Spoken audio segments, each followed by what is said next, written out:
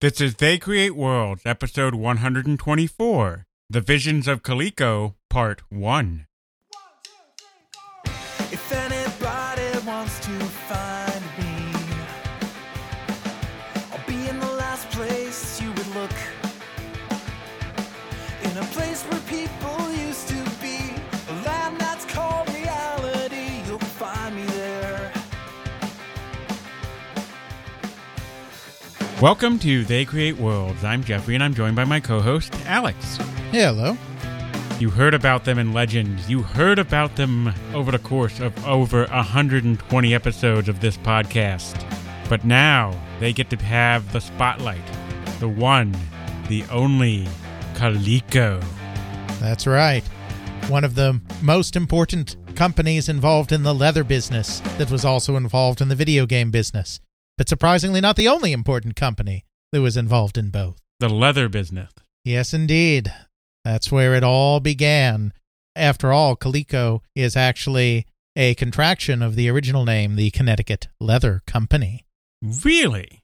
A leather company that goes around taking hides of various poor animals and turning it into various products for people to wear, use, and abuse.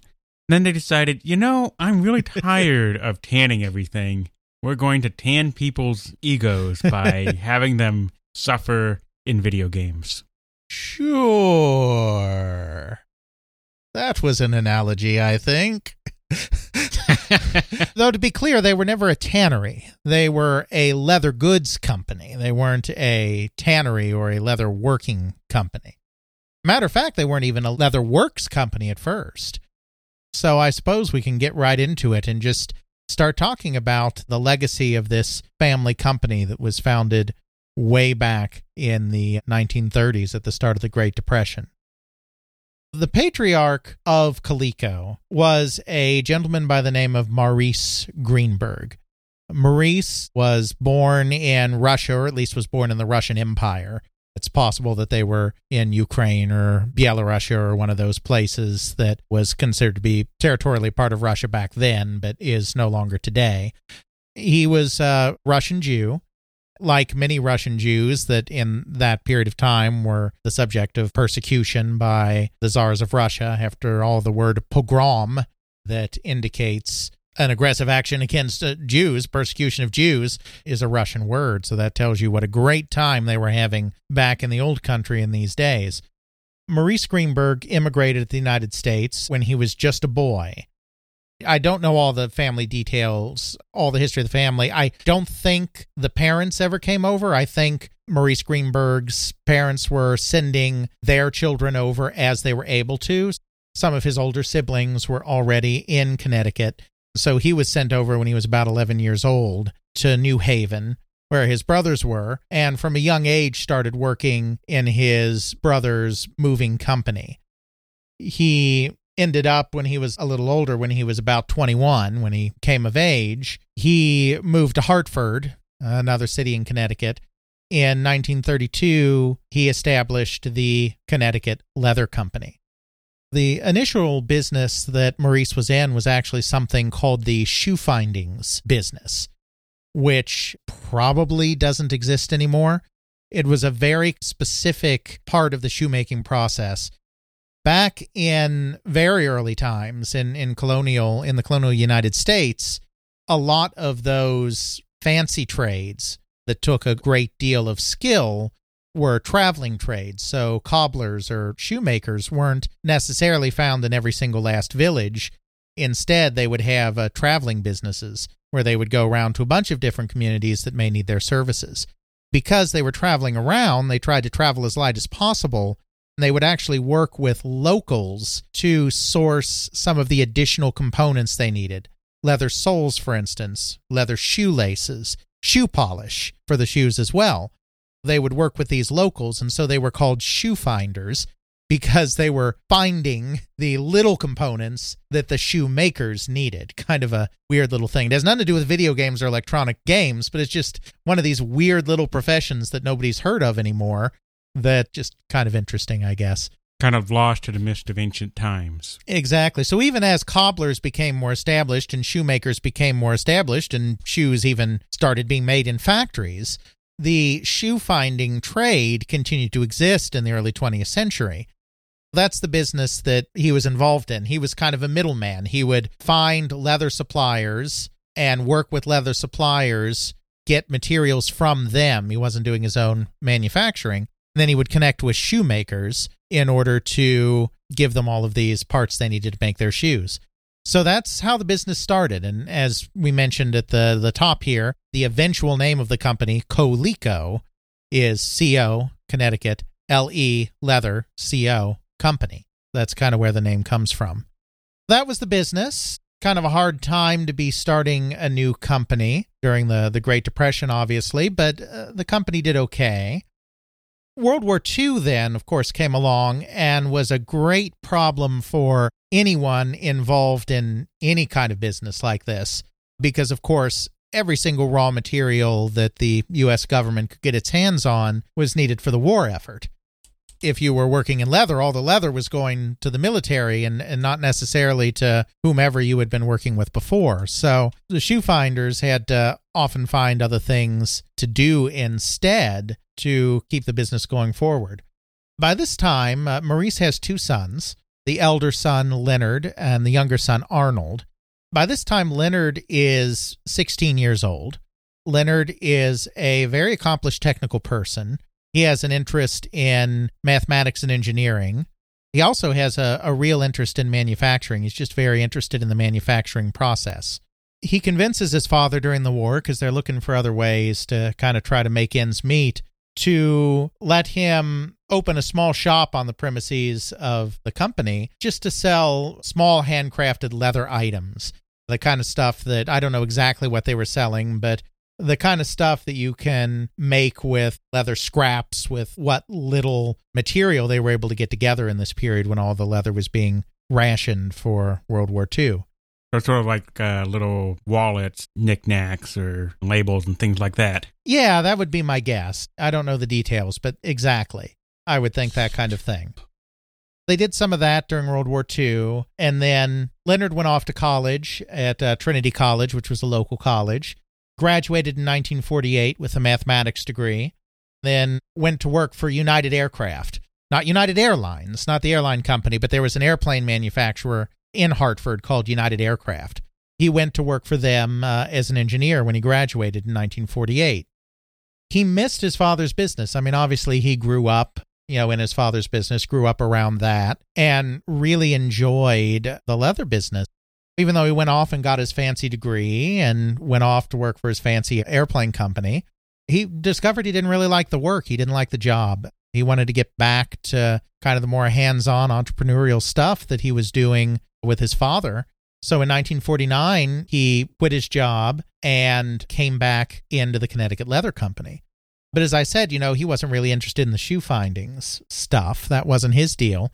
He liked manufacturing. Once the company got bigger, this is skipping ahead, but Leonard, unfortunately, I never had a chance to talk to. By the time I was in touch with the Greenbergs, he had had a stroke and wasn't really capable of giving an interview anymore. He has since passed away. I mean, he lived to 89, I believe. So, he lived a full life, but I never had a chance to talk to Leonard, but I did talk to his brother, who will enter our story a little later in the episode, Arnold.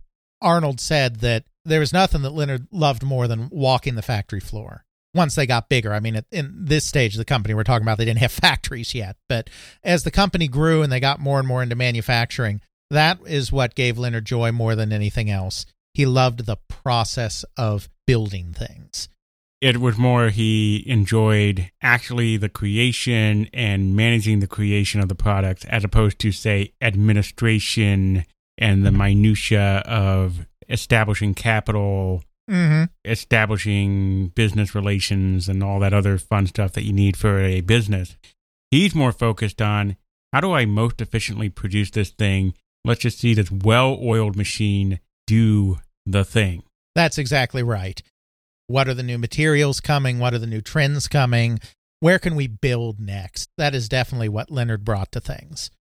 Leonard ends up getting another one of his friends, a college friend named Melvin Gershman, a fellow engineer, to join the company with him. And in 1950, Leonard and Melvin worked together to create a leather cutting machine on the premises. Because remember, at this point, despite the fact that they did some handcrafted stuff during the war to help make ends meet, they are still primarily a shoe findings business. They are acquiring raw materials and moving those raw materials onto other people. They're a middleman. They're not making their own stuff, but that's what Leonard wants to do. His father is very supportive and lets him do this. So he and Melvin put together a leather cutting machine so that they can start creating their own leather products. The very first product they do is just leather lacing, just spools of leather lacing. Because, they were a shoe-finding business, so they had been sourcing leather lacing for shoes from other people. Now they're cutting out the middleman, so to speak, and they're going to start manufacturing.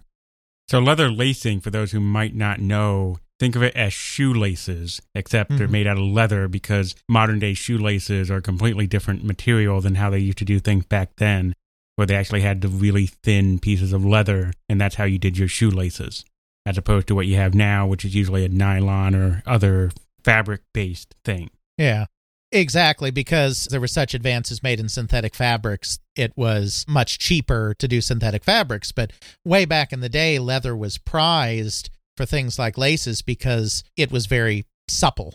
It was both durable, but also very supple and manipulatable. And so, it was great for lacing. That was their introduction to manufacturing. From there, they ended up having an opportunity. There was a glove manufacturer up in Mayfield, New York. Mayfield, New York, of all places, was apparently the glove manufacturing capital of the United States at the time. Who knew? Really? Yeah, it's just one of these places that really, they made gloves, so good for them. But there was a, there was a glove factory up there that went belly up. Mm-hmm. So they had an opportunity at that point to expand. And so in the early 1950s, I don't know the exact year, they actually moved in and bought this factory in Mayfield, New York. The company remained headquartered in Hartford and Connecticut. They acquired this glove factory in Mayfield so that they could really get into true mass production. They weren't making gloves. They weren't getting into the glove business, but it gave them a space where they could be a true heavy-duty manufacturer and completely leave this middleman business behind. They started doing leather kits at this point. There was a period of time here where leather crafts became very popular. I think it was kind of a short-lived thing. I don't know the full history of it because I'm a video game historian, not a leather crafts historian. Right, so you only just need to know a little bit of the company before it gets to this point. Right, but because we love being thorough on our topics, you're going to hear a lot about it. We are going to get to video games in this episode, but it's actually the majority of this episode will be a non-video games episode, just kind of laying the groundwork for this great organization. So leather kits became very popular where you would get these pre-cut pieces of something, and it would be your job to sew them together. It's like building plastic models, except you're building leather products like, sew your own wallet or sew your own moccasins or this kind of stuff. Something you could easily make at home with simple stitch work, especially since a lot of people during this time period, especially with the Great Depression, know a lot of homecraft skills like sewing. Yes, exactly. So they got into leather kits, and they started with leather moccasins being one of their first very popular kits. There was kind of a move of leather crafting as part of the toy business as well. I think this is because this is kind of the golden age of the television Western. I mean, it's near the beginning of television, period. There's a lot of cowboy and Indian shows. Indians are wearing leather moccasins, and cowboys are wearing leather boots and leather chaps and coonskin caps. There's kind of this synergy with the popularity of the Westerns on television and the popularity of leather craft kits. They do this moccasin kit that's marketed as a hobbyist thing, which falls under the toy industry. They take it to Toy Fair in 1954. It's a big hit. I think, it's just the right time, the right place with television Westerns and all of that. They have a big hit with it. So they decide, well, let's get into the hobby and toy business. Let's kind of make that our focus of our leather crafts. So they start acquiring licenses as the decade goes on. They do a Howdy Doody license. Howdy Doody was an incredibly popular children's show. Incredibly popular. We still refer to the peanut gallery this day. The term peanut gallery is actually something that comes from the show Howdy Doody. Really? I didn't know that's where the show it came from. Yeah. There was a peanut gallery in the show. I mean, I don't think there were literal peanuts in the peanut gallery, but that idea comes from that. So Howdy Doody was hugely popular. Every child in America practically was watching that. What would be a modern equivalent of that?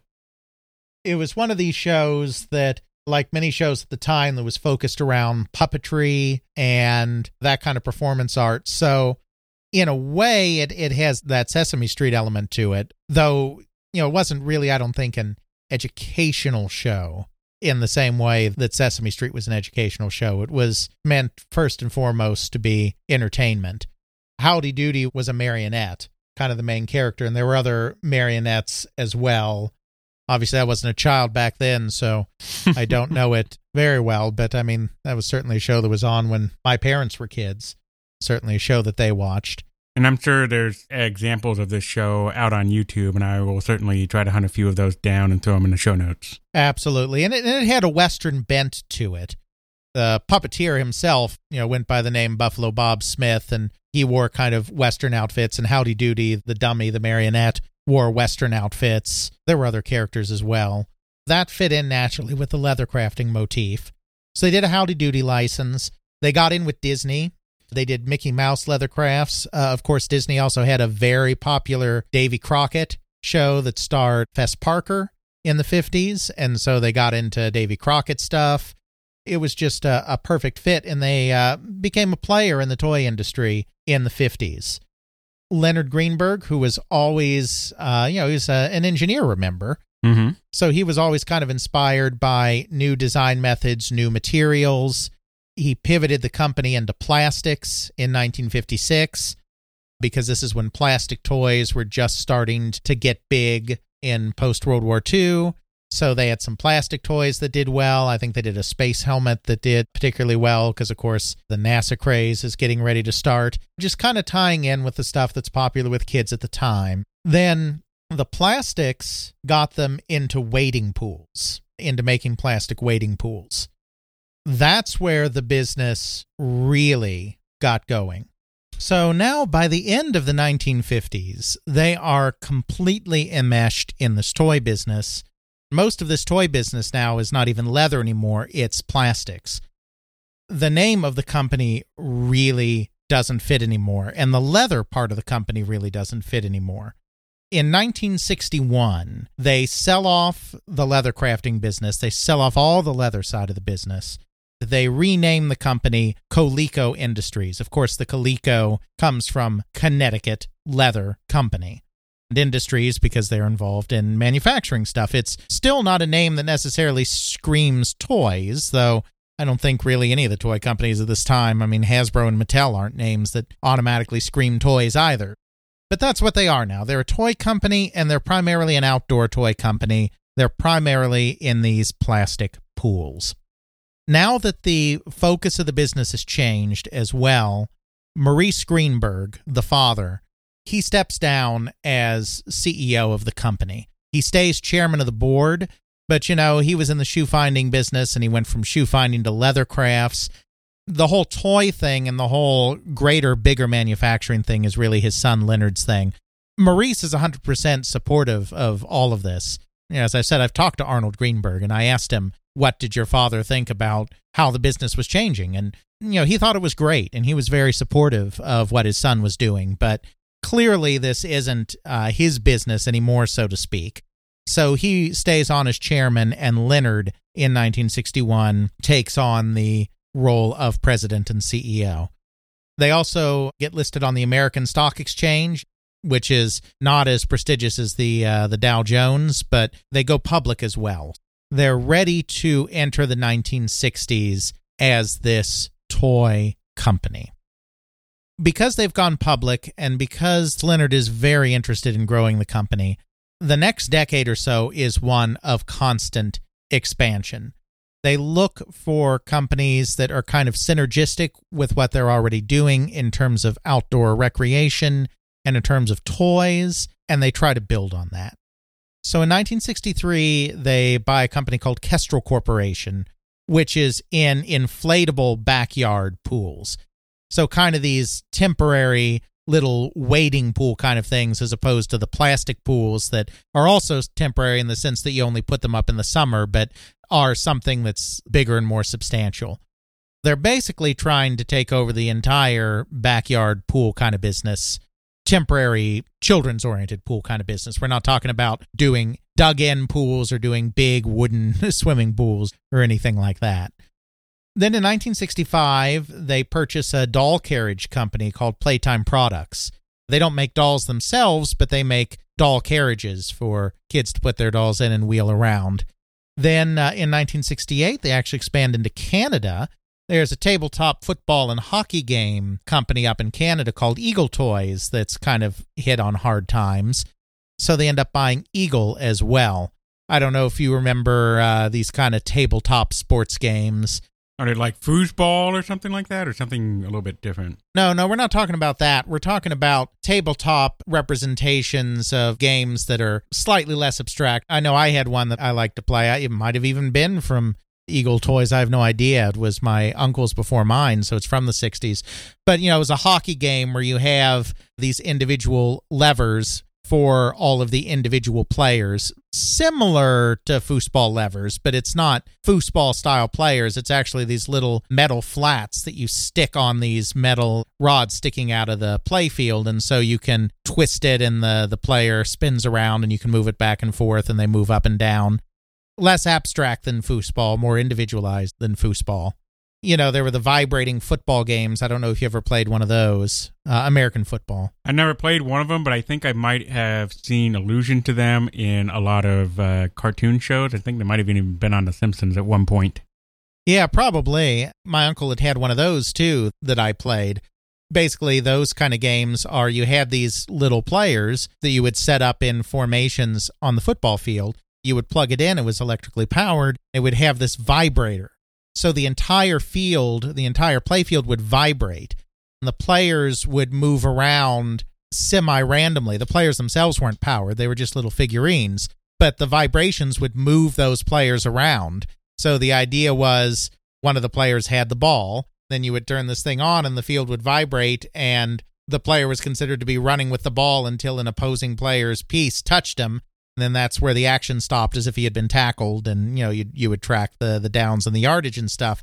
Not in any way scientific, but that's another kind of tabletop sports game that existed with the football emphasis. So they were getting involved in these tabletop sports games. There would also be basketball games. My mom had one of these. I played all of these old kind of games from like the 60s and 70s because my mom or my uncle had them, and so I played them when I was a young kid. There would be basketball games where you would basically have a ping pong ball and you drop it on the surface of a basketball court that would have different slopes in it and different holes in it, and the ping pong ball would move around until it was in one of these holes. And then there would be these spring-loaded levers that you would then press down to launch the ping pong ball if it landed in one of your holes as opposed to your opponent's hole, and then that would launch the ball, and you would try to regulate your amount of force so that it would go in the net and count as a basket, and then it would roll around again. And so, there were all of these kind of tabletop sports games that were popular. I don't know that Coleco was involved in all of those, but they were definitely at least involved in those hockey and football-style games. Eagle Toys did okay for them. They definitely became very involved in the sports thing. Playtime Products didn't end up panning out. They ended up closing that factory after a few years and getting out of that business. The swimming pool business, though, is where they really, really got big with the combination of the plastic pools they were already doing and then the inflatable pools that they inherited from Kestrel. They really became the number one outdoor children's pool company in the world, and that was kind of their real big thing. For 12 straight years, they had year-over-year record growth where their earnings were greater than the year before, all the way through 1972. But a lot of that was in swimming pools. It was in outdoor stuff specifically. That was fine. This was a period of time when there was growth, as we talked about in some of our broad history video game episodes.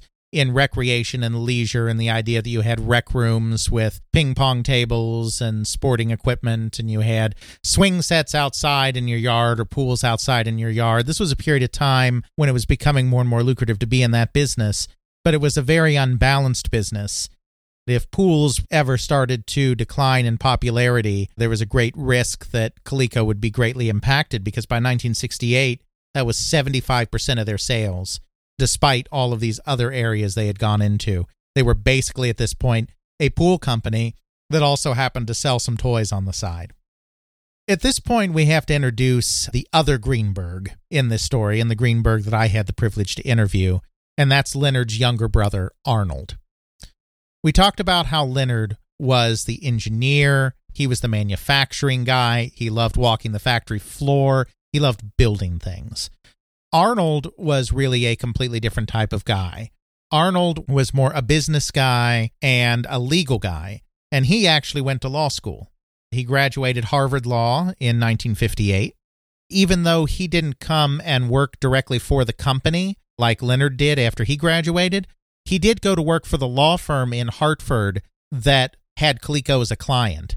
This law firm had been Coleco's law firm ever since it was founded as the Connecticut Leather Company all the way back in 1932. So even though he wasn't in the family business, he was heavily involved in the family business. In fact, as the decade wore on and Coleco expanded more and more and kept doing all of these acquisitions, Coleco basically started taking up all of his time. His sole client wasn't Coleco at the law firm. As it got bigger, that was just all that he was doing. It just kind of made sense for him to come inside at that point. It's the family business. It's his father's business. It's his brother's business. They clearly have enough legal work to keep him occupied because it's all he's doing at this point. In 1966, he joins Coleco himself. Officially, he's chief legal counsel. You know, it's a family business. He really gets involved in everything, in every aspect. And he discovers that he's actually got a knack for marketing.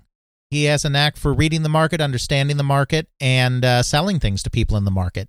This is something he really had no idea about before, but just by being involved in the business, he discovered it. By 1970, he takes on the role of executive vice president. Leonard is still CEO and president of the company. Their father is still chairman of the board. Arnold is now executive vice president, and basically there's a division of responsibility between Leonard and Arnold, kind of unofficially, where Leonard is taking care of the R&D and manufacturing and operations and all of that stuff that he really loves, where Arnold is focusing more on the sales and the marketing and the legal stuff and everything that fits into his bailiwick. And so they really make a kind of good team because they're both very intelligent guys who are intelligent in different ways and in different facets of business. That played some good role in their success in this period. I've heard, you hear this from different sources. I've interviewed a couple of people at Coleco. Other people have interviewed people at Coleco as well. I do hear it was very much a family company, especially after everyone was involved here, as you're getting more into the late 1960s and into the 1970s. Leonard and Arnold, they liked each other. They got along, but as anybody does, there would sometimes be disagreement in the business, or subordinates would have disagreement in the business. One employee once described it and I'm just using his words, described it as being run like a Jewish deli. The Greenbergs are Jewish, which is where that comes from, but he said it was kind of run like a Jewish deli. There would be lots of people screaming, and whoever screamed loudest is the one that got their way. That sounds like a dysfunctional operation. It does when you put it like that. Now, I've asked many people about this quote. I've asked Arnold Greenberg about the quote. I've asked Mike Katz about the quote, Bert Reiner, who is head of product development. I've asked a lot of people about that quote, and nobody else seems to want to go on the record saying that. The specific employee of the company who is in charge of marketing services named Jim Gordon, who I have not interviewed, but was interviewed for another book called High Score, who made that comment. No one else seems willing to go on the record to quite say the same thing. So I don't think it was probably quite as dysfunctional as that makes it sound like. But I do think it was a company that focused on having very strong personalities, very opinionated people, and having everybody kind of say their piece and kind of hash out where the company is going to go next, rather than some autocrat from on high dictating to everybody what's going to happen, if that makes sense. That does. Arnold joins the company in 1966, becomes EVP in 1970. In the last part of the 1960s, they kick this expansion thing into overdrive. They've been buying up companies throughout the 60s, as we already discussed. But between 1968 and 1973, they buy about 20 more companies to integrate into Coleco. 20 in 5 years. Are these big companies, small companies, medium companies? These are largely small companies. We're really talking small companies here. They're not conglomerating.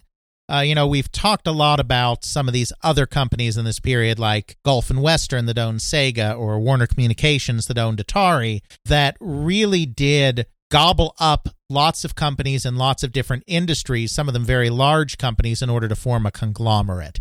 That's not what Coleco is doing. Coleco is trying to expand strictly within the toy industry and adjacent recreation industries. They're really targeting small specialist companies that make specific products that they think will fill out their line and will make them less dependent on that swimming pool business. Unfortunately, even if you're buying just small companies, buying 20 companies in 5 years is a lot. It ends up being too much. Of course, they finance a lot of this through short-term debt. They're taking on a lot of debt in order to do this, with the idea that once they integrate these companies and these companies' products are added to their line, they'll be able to pay the debts off. They find that they're stretched too thin. The Greenbergs and their close confidant Melvin Gershom can't really integrate these companies very well. The debt is mounting. Some of these purchases are just not panning out. This becomes a problem, and it all comes to a head in 1973. So I talked about how for about a decade, all the way up through 1972, they had record growth every year for 12 straight years. 1960 to 1972, they had record growth every year, year over year. Well, in 1973, a couple of things happened. They're already over-leveraged. They're already having trouble integrating all these companies. Then they bought a snowmobile company. Because like I said, they're getting into adjacent recreation areas as well. It's not strictly toys. It turns out that the winter that year is really exceptionally mild. Nobody buys snowmobiles in the winter of 72-73. They had also bought a dirt bike company. The dirt bike company just didn't work out at all. The dirt bikes weren't selling. So on top of everything else, the snowmobiles and the dirt bikes not doing well plunged them to a $1.1 million loss for the 1973 fiscal year. The first time that they had ever posted a loss in the history of the company.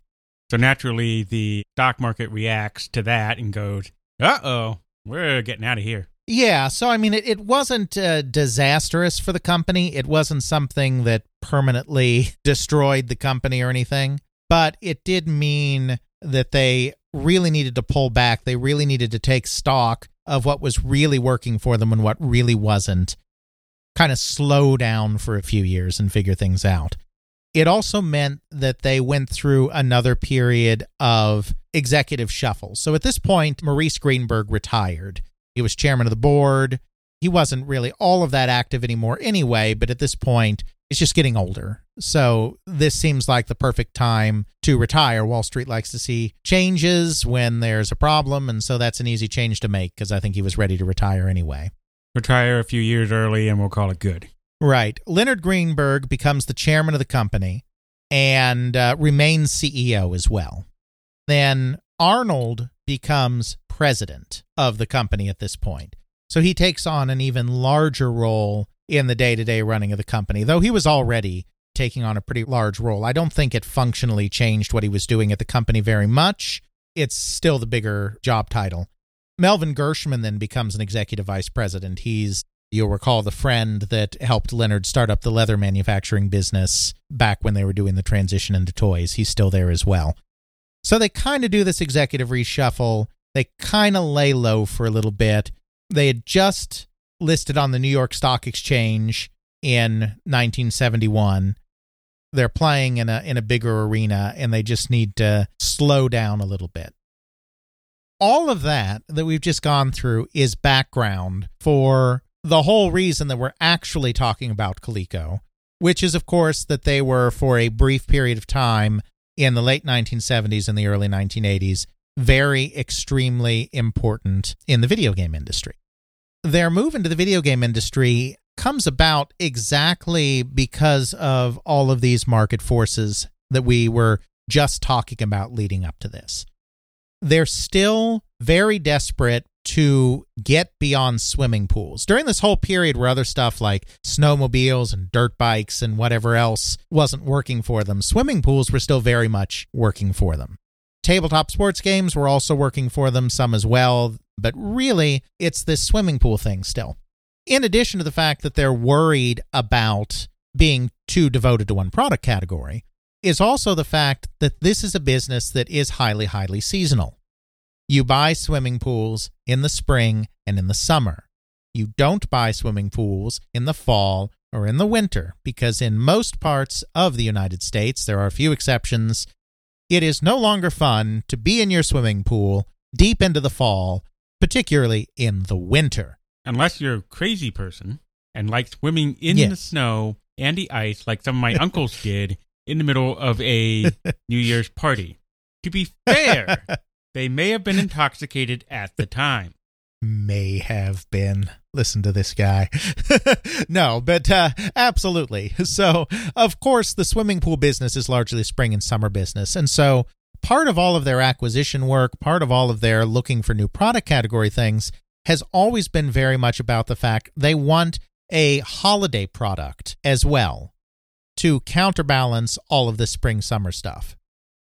By about 1975, give or take, after they've recovered from this little hiccup that they experienced in 73 with the loss, and they're looking out at the world and trying to get a good idea of what would be a good product category for them to get into that isn't already super crowded or owned by somebody else, Arnold Greenberg, in particular, alights on this idea of the video game industry.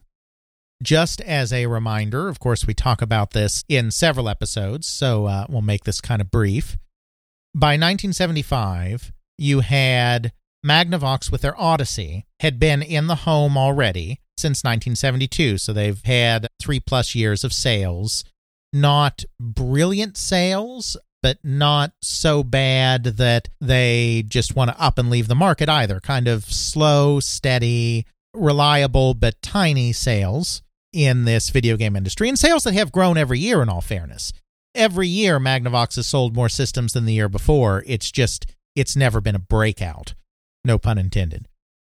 You had, of course, the Pong craze that's already risen and fallen in the arcade, and you have this idea of coin-operated video games as being a thing that exists. You have large-scale integrated circuits and medium-scale integration circuits, quite frankly, both medium-scale and large-scale integrated circuits, which just refers to the number of transistors you have on the chip. More and more transistors on a single sliver of silicon means more and more power for lower and lower price. This is Moore's law at work. So you have medium-scale and large-scale integrated circuits coming in that are more powerful for less money. You're starting to get to the point where you can put a video game like Pong on 2 or 3 medium-scale integration chips, or perhaps even on just one of these new fancy large-scale integration chips that are just starting to hit the market.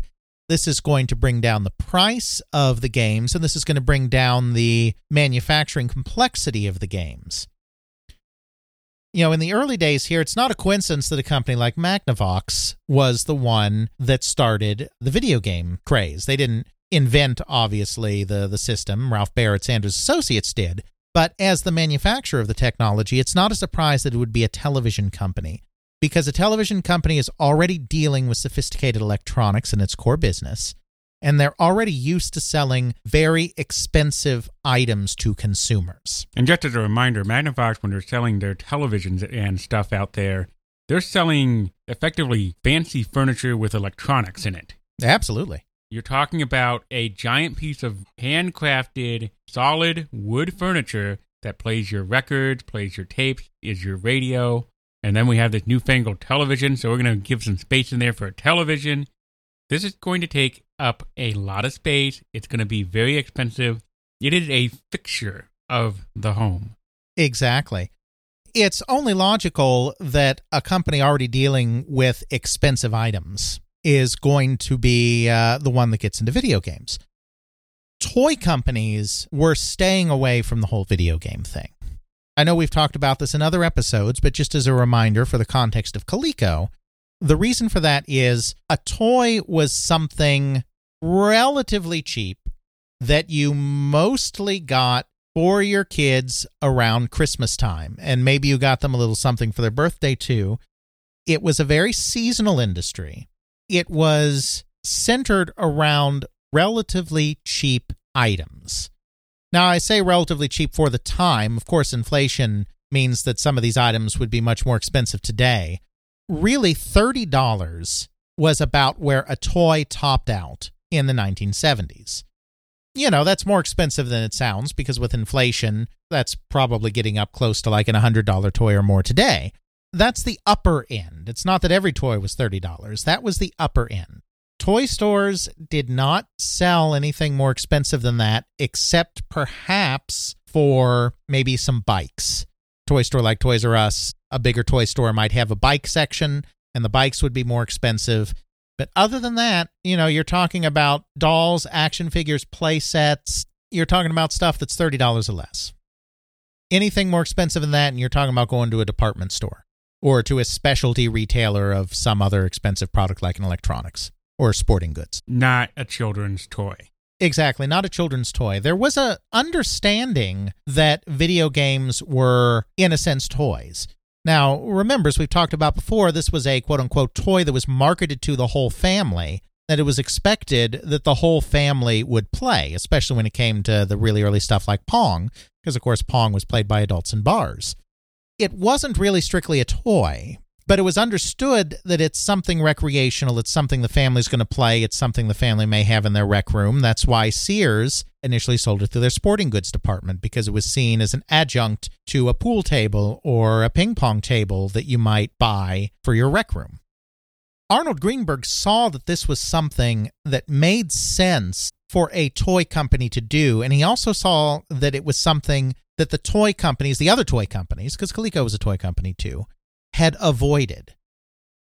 Also, it was a logical extension because even though the pools were their big thing, they were in these tabletop sports games. There's a way that you could certainly understand a home video game system that played Pong or played a table tennis game to be another form of tabletop sports game, just one that you happen to hook into your TV.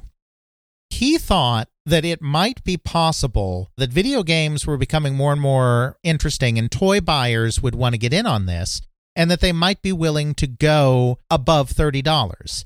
Now, he wasn't thinking about something super huge and fancy. You know, the Magnavox Odyssey retailed for $100.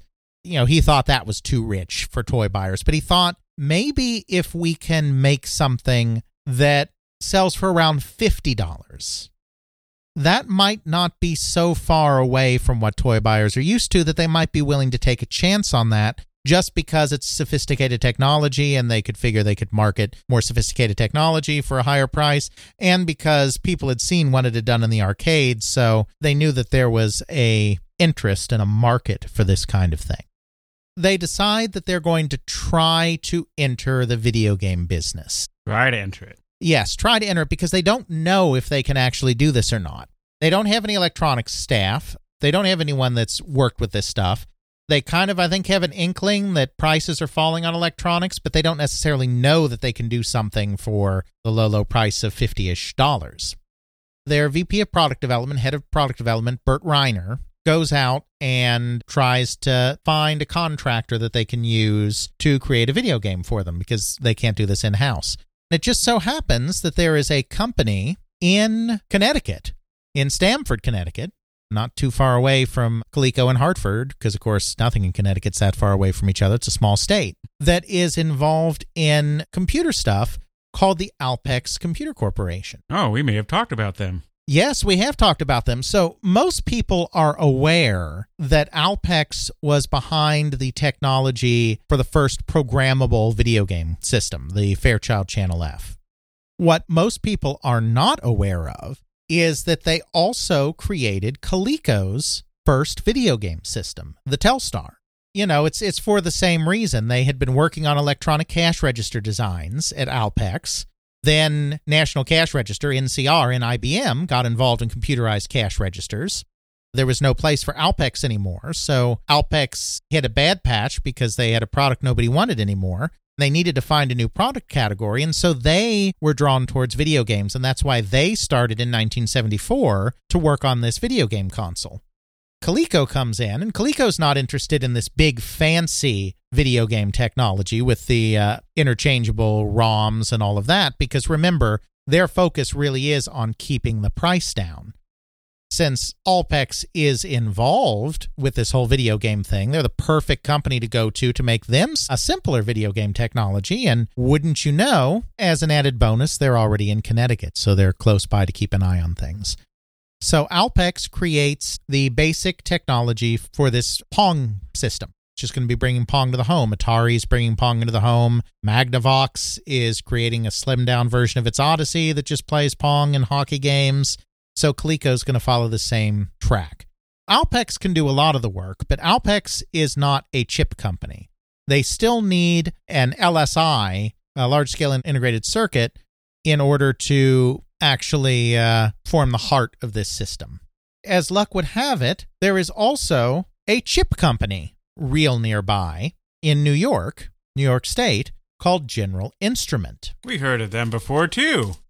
Yes, we've already talked about the General Instrument story, so we won't go into it in detail here, because, of course, what General Instrument does is they end up creating the Pong on a chip, the AY3 8500. We've talked about this chip before, but basically it's a low-cost, large-scale integration circuit that can play 4-ball and paddle games, Pong, hockey, handball, which is basically both players bouncing the ball off a wall, kind of like racquetball, and a 1-player practice mode, as well as 2 target shooting games, 2 shoot-the-dot style games.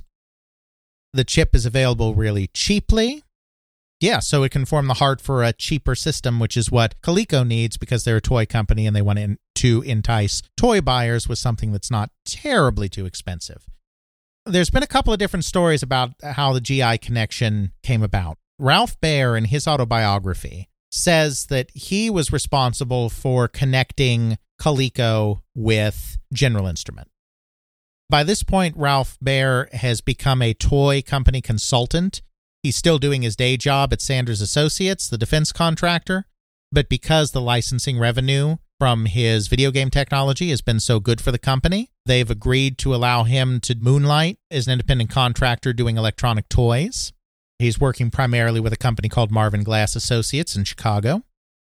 This is kind of enmeshing him more and more into the toy industry, so he's meeting people in the toy industry, and he comes to know Arnold Greenberg.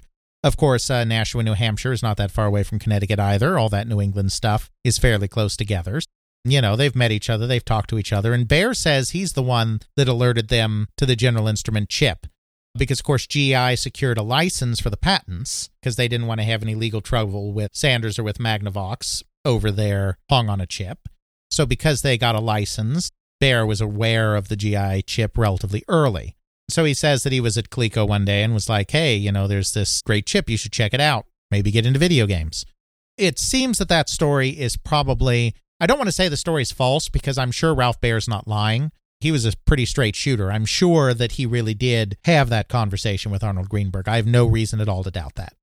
However, I interviewed Bert Reiner, the VP of Product Development at Coleco, the guy that was actually responsible for putting together this whole video game thing. He didn't design it because he's not an engineer, an electrical engineer, but he's the guy who's in charge of making all the contacts and getting all the pieces together to make it work. He says that it's actually, they approached General Instrument because they were starting to approach chip companies. They already knew they were making a video game. They already had Alpex on board. So now they were looking for a chip company. General Instrument was their first stop because it was the one chip company of any note that was right by them in New York instead of in Silicon Valley.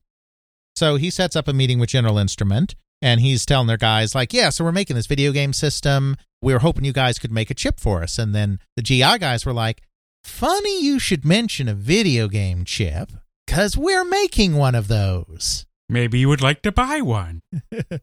Exactly. And it's kind of funny. Alpex, actually, the Alpex people said, you do not want to work with General Instrument. Don't do this. General Instrument kind of had a reputation at that time. Their primary business was providing chips for companies to integrate into consumer electronics specifically.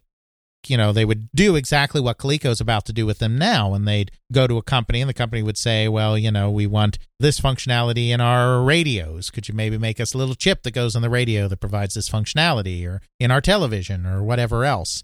They'd make it. So they were kind of a contractor, and they didn't have the best reputation as being cutting-edge fabrication company with great quality control. You know, they weren't Fairchild, they weren't National Semiconductor, they weren't even Intel, which at this point was still a fairly new company, but was in the process of establishing itself.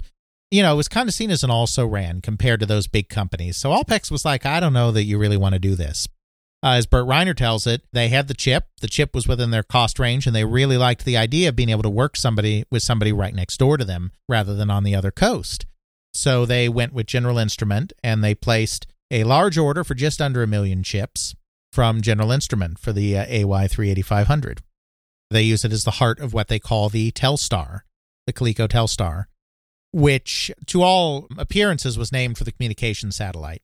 One of the very first communication satellites launched just a few years before that was the Telstar. You know, it was very famous. There was a lot of press around it. As far as Arnold Greenberg remembers, I mean, I'm not sure he's 100% on it, but as far as he remembers, that's why they chose that name, because Telstar was in the news. It was just convenient for product recognition. They weren't quite able to get it down to something that retailed for $50, but because it had the cheap chip in it, and because they cut back and didn't include all the games that the chip could play, which cut down on the amount of circuitry, they were able to create a system that retailed for about $70. You know, that was pretty good. I mean, the Magnavox Odyssey was $100. When Atari was going to be coming in with their home Pong, it was going to be closer to $100 as well. $70 undercut the competition, put it within the range where toy buyers were at least somewhat okay. So the original Telstar, the one that was launched in 1976, played just the tennis and hockey variants that were available on the chip, as well as the one-player practice mode. It didn't have the handball game or the squash game, and it didn't have the shooting games. That allowed them to include a little less circuitry. It meant they didn't have to have separate controls for the shooting, all of that. Retailed for $70, and they planned to introduce it in June. They figured, even though this thing is probably going to mostly be a holiday item, they figured if they released it in June, they could at least maybe get some Father's Day kind of sales out of it. That gives them a lot of time to start advertising it and start building inventory before they really need it in the Christmas season. Well, there's just one little problem. And that one little problem is a big problem called the FCC. But I thought Nintendo slayed the FCC and made video games live happily ever. Oh, wait. At this point, with these video game contraptions you plug into your television still being very new, the FCC was coming out with new regulations on interference. They were all new, and nobody really knew how to deal with them. And they were very strict in these days. They got relaxed a little bit later, but they were very strict in these days. Basically, a video game system, we talked about this before, but a video game system like the Telstar, it is broadcasting a signal. Now, it's not broadcasting a signal in the same way that your television station is. It's not broadcasting a highly amplified signal that it's bouncing off the atmosphere to try to reach millions of people in their homes. It's just broadcasting a very highly focused signal through wires that it is sending directly into the inputs in your television, so that your television and your television alone is picking up that signal. It's a strong signal so that it overrides the signal that's coming in over the air. So if you have a system that broadcasts to channel 3 that you have to set to channel 3, like most video game systems were, what it was doing is just sending a high-powered channel 3 signal right to your television that's stronger than the signal that is coming over the air and overrides it. I probably described that completely wrong because I'm not technical, but we'll go with that. That's effectively what it is. What's happening is what's called an RF override or RF modulator that's in there. A lot of the old console systems And you had this little special box that you would put in order to allow the antenna to come in, go to the TV, and then it would also have a line that would go out to wherever the console was. So it would switch back and forth, and you could just flip a little thing and go back and forth. People of a certain age, like us, might actually know that this thing exists. A lot of the younger listeners will probably have no clue of what's going on. Really, it's not that important. Just sort of think of it as in your car, there might actually be an RF transmitter there that you have that can pick up to your car so that you could play something from your phone or audio device if you have an older car without a tape deck or something. It's the same kind of concept. It just creates this really strong, localized signal that's low enough that it can't go outside of, say, Bluetooth range, but still strong enough that it's going to kick out anything else that is trying to get in. Exactly. But of course, these airwaves are regulated by the FCC, which is why in the geographic region you lived in, there was only one channel that came in on your channel 3, only one network. Only one network came in on your channel 4, because the RCC parceled out these bands, these frequency bands, and only allowed this specific group or that specific group to use each of those bands. It's okay to have a device that locally overrides that for just you, for just your television. But it's important that that signal is not being broadcast more broadly so that it affects someone else's television in the next room, or your neighbor's television the next house down, or everybody on your city block. This signal has to be essentially shielded because this RF signal, it radiates. You know, it's not a focused beam or anything. It is radiation. So you have to essentially shield that signal so that it only goes along the path that you want it to go. It's only going along your wires, and it's only going along those wires to your television, and no one else is picking it up and interfering with stuff. Effectively, you need a Faraday cage around the electronics before it exits. Right. The FCC was very concerned that these video game devices not interfere with other devices. And when I say very concerned, I mean that there was a law that said that they could not do that, and the FCC could determine that if you did violate that law, then your product could not be sold. So when I say they take it very seriously, they take it very seriously. They take it into the FCC for testing, and it fails.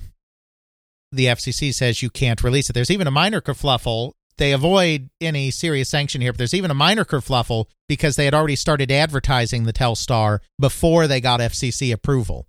And you're not allowed to advertise a device like that until the FCC has approved it, because before the FCC has approved it, it may not come out. And so you're essentially promising something you can't promise is going to exist, and it's false advertising. And they got away from any sanction for doing that, even though that was kind of a no-no to do the advertising. They did have to resubmit, fix it and resubmit. The FCC was nice. They said, we'll give you to the end of the week to resubmit. But if it fails again, then you're going to have to go to the back of the line. You have to remember, this is after Home Pong had taken off in 1975. There's now a video game craze. You have dozens of companies getting involved now in this new home video game industry. All of them need to get their systems through the FCC approval process. So the FCC, the line is backing up to get FCC approval. Coleco was relatively early on this trend, so they got a good slot that was good for their June release. If they have to go to the back of the line, they're going to completely blow their launch window. It's going to be a disaster. Even their holiday sales might be in jeopardy at that point. So this is bad. You see, a lot of companies were having trouble with the FCC, the same problems that Coleco were having, because these were all toy companies or import-export emporiums. They were not electronics companies. They didn't have staff. You know, Coleco didn't have electronics staff. They're going to very quickly get a few, which we'll talk about mostly in the next episode. But they don't have electronics staff. They don't have a lab with all the testing equipment they need and all the shielding equipment they need. That's why a lot of these companies are failing, and that's why Coleco fails. And it's like, oh my gosh, this is a problem. But as I mentioned before, they have this relationship with Ralph Baer. Even though Ralph Baer is not the one, as it turns out, that introduced them to General Instrument, the relationship they had with Baer was real. They really did know him. Coleco calls up Ralph Baer and is like, we've got this problem. We've submitted. We've failed. We need to figure this out. Well, Baer works at a large defense contractor, Sanders Associates. So they have all the testing equipment and lab space that you could possibly want. Now, there is one little hiccup here, though, because, of course, we've talked about all the patent lawsuits and how everyone had to take a license from Magnavox for this technology that Sanders had patented, or licensed the patents, I should say, to Magnavox. Well, Coleco, just like everybody else, just like Atari, just like Mattel, just like later on Activision and Nintendo and everybody, just like everybody else, Coleco had no interest in paying a licensing fee. They didn't see why they had to do something like that. They had not signed the licensing agreement with Magnavox. So Bear was like, yeah, I'll fix your problem for you, but there's this licensing agreement, and I don't think you've signed it yet. So you sign the licensing agreement, and I'll fix your system for you. So they did. They signed the licensing agreement, which had the upside that they never actually got sued by Magnavox because they were licensed from the beginning. And then Bear took the system back to his lab, figured out where the leaks were, where the radiation leaks were, and got that thing shielded appropriately. They went back in, they passed their test. And they got to release on time. And not only did they get to release on time, but it wasn't only the FCC that was being backed up because all of these companies were getting involved.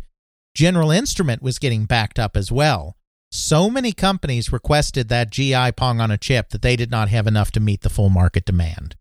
Coleco, because they had come to them when that chip wasn't even finished yet, when it was still being worked on, they were the first company to order from General Instrument. So they got their full order. Most companies that ordered from GI did not, but Coleco did. So they were able to sell their full lot, 975,000 Coleco Telstar systems in 1976. Which gives them a major leg up on the competition. This immediately rockets them to the top of the industry. They're neck and neck with Atari. Atari claimed about 1 million systems sold as well. It's possible Atari sold slightly more than them. Regardless, Coleco is either number 1 or number 2 now in this business, either right ahead of or right behind Atari, and they're neck and neck. They have a highly successful 1976, and they are now in the video game business. 1977 for them is all about riffing on this Telstar.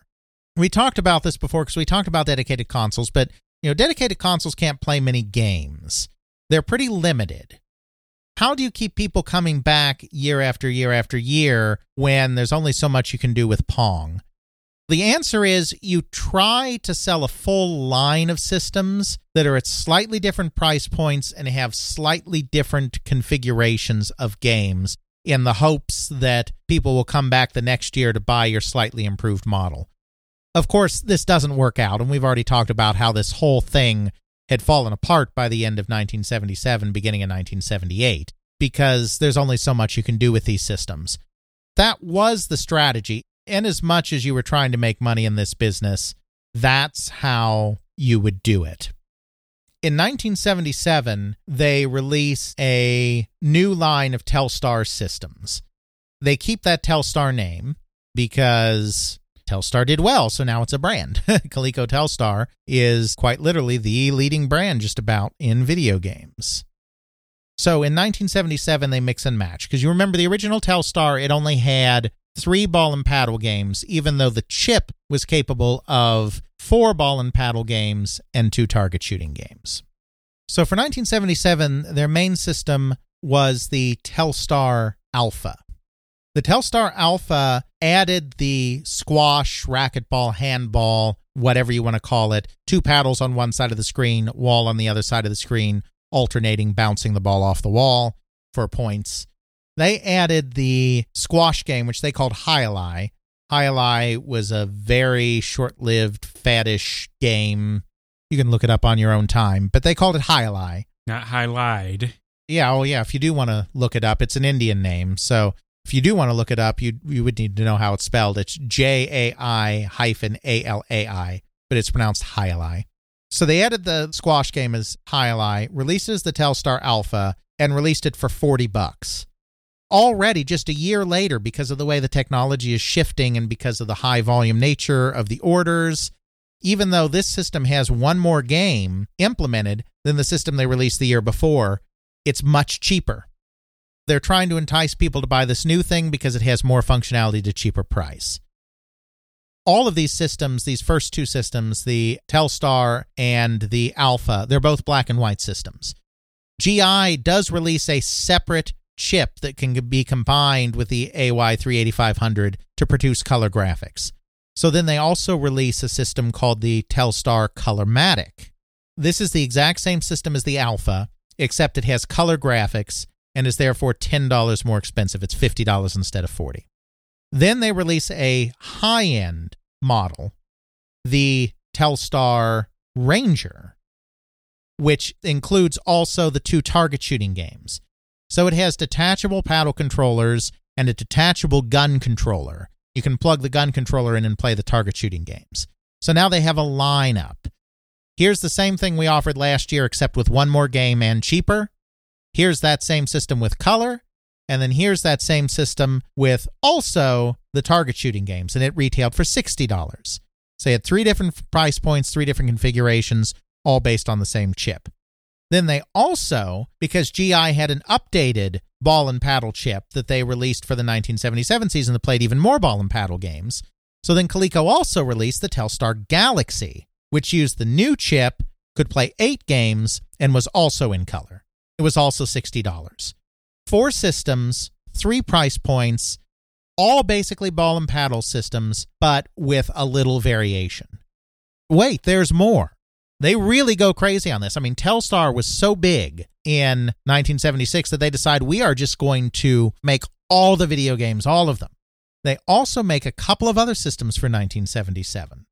They create a tank system, as in a variation on the Atari coin-op game Tank, that they call Telstar Combat. It uses another General Instrument chip, because we talked about this in a previous episode. GI released a series of LSIs that each played specific arcade hits for 1977. So they had their ball and paddle chip still, but they also had their breakout chip, essentially, and their tank chip, and their driving game chip, so on and so forth. They used the AY38700, which was the chip that basically played Atari's Tank. They created the Telstar Combat, which had joystick controls like the arcade game, where you had 2 controls that you use to control your tank, 2 levers. You know, you push them both forward, you go forward, you push them both back, you go in reverse, you alternate them, and you turn, either left or right, depending on which one's forward, which one's back, just like operating a tracked vehicle in the real world. So now they have Combat, Telstar Combat as well. Then they even release a multi-game system called the Telstar Arcade. This one's really bizarre, and we'll put it in the show notes. Occasionally, someone will mistakenly call this a programmable system because it's cartridge-based. It's not actually programmable. It's a triangular console. It's real funky looking. We'll put something in the show notes. And it's triangular because it has 3 sets of controls. It has ball and paddle game controls on one face. It has a gun for target shooting on a second face, and it has a steering wheel for driving games on the third face. In the middle of this triangular array is an empty spot to put in a cartridge. There is no microprocessor in this unit. There is also no microprocessor on the cartridges. What they did is one of GI's competitors, MOS Technology, which will, of course, become much more famous for the 6502 chip that powers everything from the Atari VCS to the Nintendo Entertainment System to the Commodore 64, they released a set of game-playing chips to get in on the GI action. What they did is they released a chip called the MPS 7600 that had support circuitry. You could put different support circuitry with it to play different games. So it's one chip. The chip is capable of many more game variations depending on what other circuitry you put with it. I hope I'm making some kind of sense here. You are, and what sort of brought that mind there is actually the original Magnavox Odyssey. Yes. You have a system that is hard-circuited stuff, and we only have certain capabilities that we can turn on and off and maybe have a different thing, and then we put these cards in that have additional circuitry in it that dictates what sections get turned on and off and how certain things behave. It seems to be an evolution of the Magnavox Odyssey where it's just a more advanced version of that. Right, it really is, because now, of course, the Odyssey was all discrete components, and this is a microchip, an LSI at the heart. But yes, it's exactly a similar idea. But it's not a microprocessor. We've got to be very clear on that. The MPS 7600 is still just a large-scale integrated circuit. It is not a microprocessor.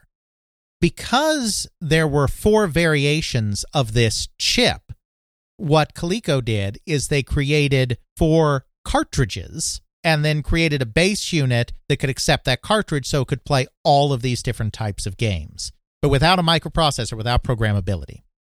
One cartridge was packaged with the system. It had one driving game, Road Race, one target shooting game, Quick Draw, and one ball and paddle game, Tennis. One game that took advantage of each of these 3 control schemes on this triangular console. Then they released 3 additional cartridges that had additional games on them. Each one of the additional cartridges had 3 or 4 additional games on them. They didn't all use one face of the system. For instance, the second cartridge was almost all ball and paddle games with just one target shooting game. There was no driving game on it. They just made sure that the cartridge that came with the system took advantage of every controller scheme. So there were a total of 4 cartridges that between them had a total of 3, 6, 9, 12, 14 games, all based around this one chip, not programmable. So that was their truly upscale system, the Telstar Arcade. So that's a lot of systems. They released a ton of stuff in 1977. They did okay in 1977. They were the clear market leader in 77. In 76, they were neck and neck with Atari. In 77, Atari, of course, is moving towards their VCS system. They're hyping that. Even though Atari is still in the dedicated console market in 77, they're shifting focus to programmables. Coleco is staying in the dedicated system business, and they are the undisputed king of that dedicated system business.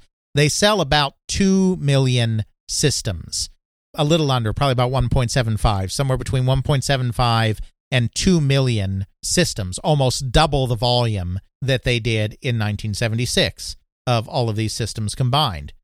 That represented about a third of the entire dedicated console market. They were far and away the leader in the business. However, they had some real problems. It turns out that in 1977, there was a big dock worker strike on the East Coast, right around the time that stuff was shipping for the holiday season. Because, of course, if you're going to have a strike, you're going to have it at a period of time when it's going to hurt people the most, because then they'll have a real incentive to end the strike. This dock worker strike happened just as they're shipping their Christmas inventory. They are not able to ship everything because it's on the docks, nobody's loading it.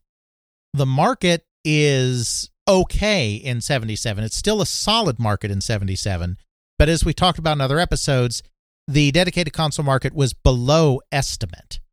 So people are already buying fewer of these things, and then Coleco is not able to get everything to market that they have. They're forced to sell it after the Christmas season. Well, these are seasonal products. You're not actually going to sell it after the Christmas season. Not really. Not in this time frame, anyway. Not without basically liquidating. In 77, because of the inventory backup, even though they sell all these systems, they only make a profit of about $1.7 million, despite all of this stuff that they sell, because they invested more inventory than they sold. Then in 1978, they're forced to liquidate. They did come up with a new line of systems for 1978 because they thought, things were going to continue to be great. So they do release a couple of more systems in 1978. The Telstar Marksman, which is basically just the Telstar Ranger with a rifle instead of a pistol. So, it's a very small change to an existing system.